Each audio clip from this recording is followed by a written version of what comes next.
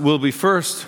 It was John Angotti's birthday yesterday, and we celebrated by going up to Napa and doing some wine tasting on Friday.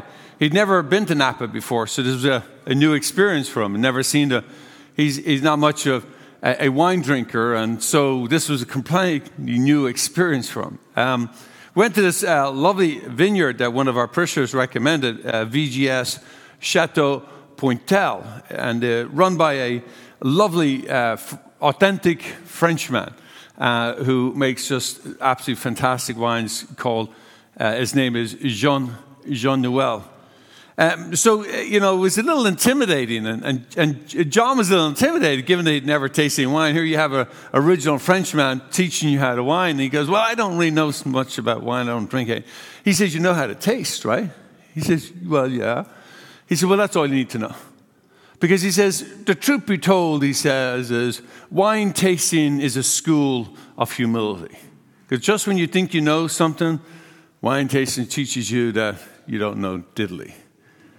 And he went on he gave a great illustration. He said, some people are wine snobs. They think they know everything about wine. He says, it's not really true. They don't know diddly. He said, but, and he proved it with a little story. He said he was with a group of wine connoisseurs, or supposed wine connoisseurs, and so and one of his friends that was with him was completely blind and was tasting, in his opinion, better than they were. But to prove the point, he put out some black glasses, completely black, so you couldn't see what was in it, and poured a white and a red wine. And the wine connoisseurs, only 50% of them could tell the difference between a red and a white without seeing it. So he says, see, people don't know stuff. And so it kind of relaxed John and I, and we were able to enjoy it, and it was a great experience. But that line, that humility, the reason why I say that is because I think that life is a school of humility. And that if we allow it, it will teach us much. But just like Jean Nouvel said, that what you have to do with wine is you have to let it romance you. You have to let it present to you, almost seduce you into it, and it will give you what it is, not what you want. It will give you what it is, not what you want. Because often, and I think that's true of life. Life gives us what we need, not what we want. It gives us what it is. And if we can be present to life and be humble enough before life. Because often life deals us, we think we know it, like the wine connoisseur, we think we know life, and then it gives us something, knocks us right down to our knees. And that's the truth. And if we can be humble before the life itself, then we can really be schooled. We can really learn from it. And then follow and really, in a sense, enjoy and savor life like you would wine. Jesus has been, in this particular passage today, we hear he's on his way to Jerusalem. Like, so he starts out and saying he's on his way to Jerusalem. And so he knows he's going to his death. Right? So he knows that this is the end, and he's trying to school his disciples in humility. We've heard it last week, we'll hear it again this week, and again next week. Well, he's trying to teach them that life has its moments, and that you follow with humility, that the Lord will always be present to us, no matter what happens in life. Good or bad, the Lord is going to be present to us.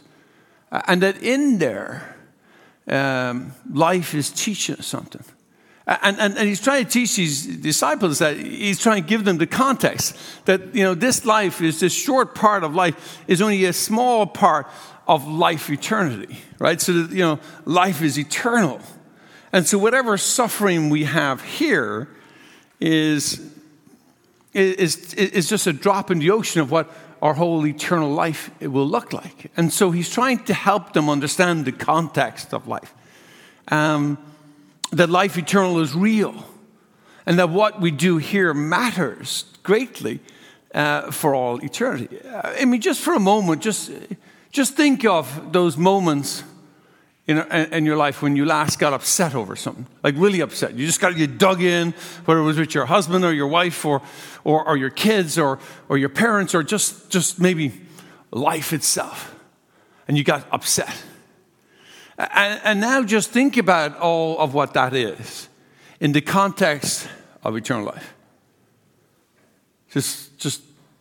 And be humbled by that, of how, like, I got upset over the microwave not working or the remote control not working, and how the small things of life in the greater context really don't matter. Even some things quite significant, and even a difficulty in relationship, we get completely consumed by it.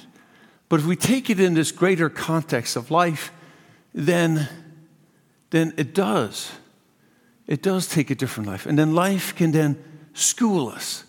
But we have to be humble enough before it. And see, that humility is the very thing that Jesus was trying to teach us. I mean, that's what we celebrate every single time we come to the Eucharist, is the cross.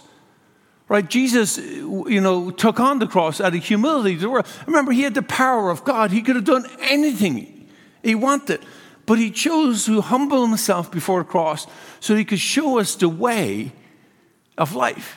The humility, this school of humility, this life can really teach us.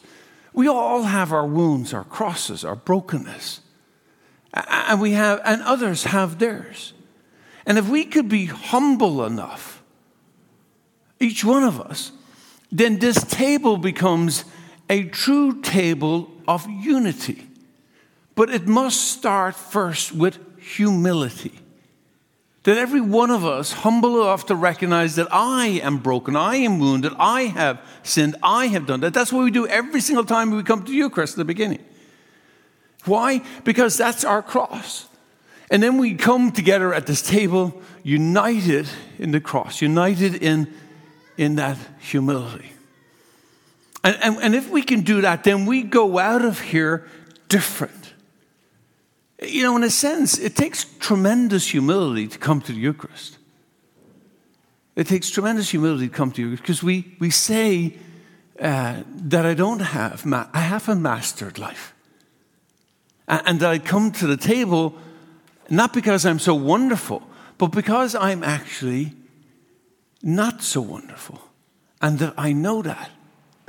And that's what unites us when we come here. You see, that's the school of humility. And when we live life like that, a true Christian, recognizing the cross and its importance in our life, then it transforms everything. And life eternal shines brightly for us. Because then we will not be what we were last here, we'll be first there. But if we insist on being first here, then we will be last there. So today, as we have gathered, and for those who are online, not able to come in person, but gathering around your own table at home, we come to school in humility so that then we can be united at this Eucharist, because we will offer willingly to be last so that we can be first in the kingdom of God.